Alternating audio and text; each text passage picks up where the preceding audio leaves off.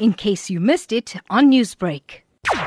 Today started off with the childminder at the Dros restaurant who started testifying. She told the court that she was the only one looking after the children on the day the incident took place. And at about 4 o'clock, she went for a lunch and she asked one of the other ladies who works at the pizza section of the children's corner to just keep an eye on the children. As she was leaving to go for lunch, this little girl indicated that she wants to go to the toilet and she escorted her to the toilet. Now, this lady who wants to remain anonymous said that when she came back about 15 minutes later, she noticed that the girl wasn't there, that she didn't come back from the toilet. The mother then came and asked her where the child is. After the mother went to the toilet and couldn't find her, she came back to the children's playing area and both of them then went to the toilet where they found the middle cubicle closed. They knocked, there was no answer, they knocked again and then they tried to push the door open but there was resistance from inside. She testified that eventually they did get the door open and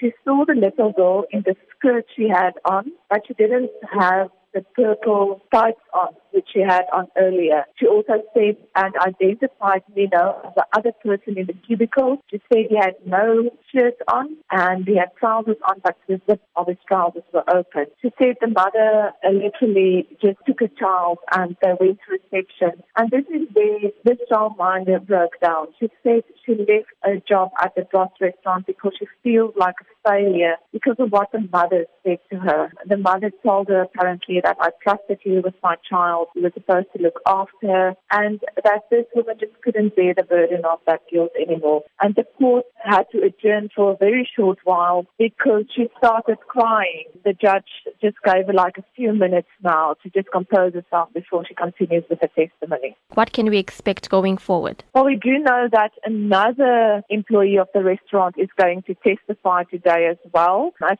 far as I could find out, there's only the two witnesses that's been lined up to testify today. So I think the state is trying to just sketch a picture of what happened leading up to the incident. Can you just explain to us maybe what's the atmosphere like at court? Is there community support? Is the child's parents or family present? There is many members of the ANC Youth League, the Not In My Name organization, and Men and Women Against Child Abuse that is at court, that is giving their support to the family. But the family of the girl is not here. We do understand that they will probably come to court if the state decides that they must testify, but there's no representatives of them at court today. The grandmother of Nicholas Ninow is again in court today, and she's accompanied by another lady, which is apparently a daughter, but not Ninow's mother. And what has their behavior been like today? It's very emotional for them. It seems that the grandmother is a bit more in charge of her emotions today. Yesterday she was basically crying the whole day, but today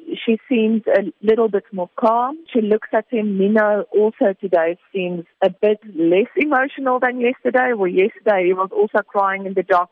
Today he sits up, he looks at the camera. It seems that yesterday was a bit of a shock for the grandmother. I think it was the first time that she heard his confession. That is why she was so emotional yesterday.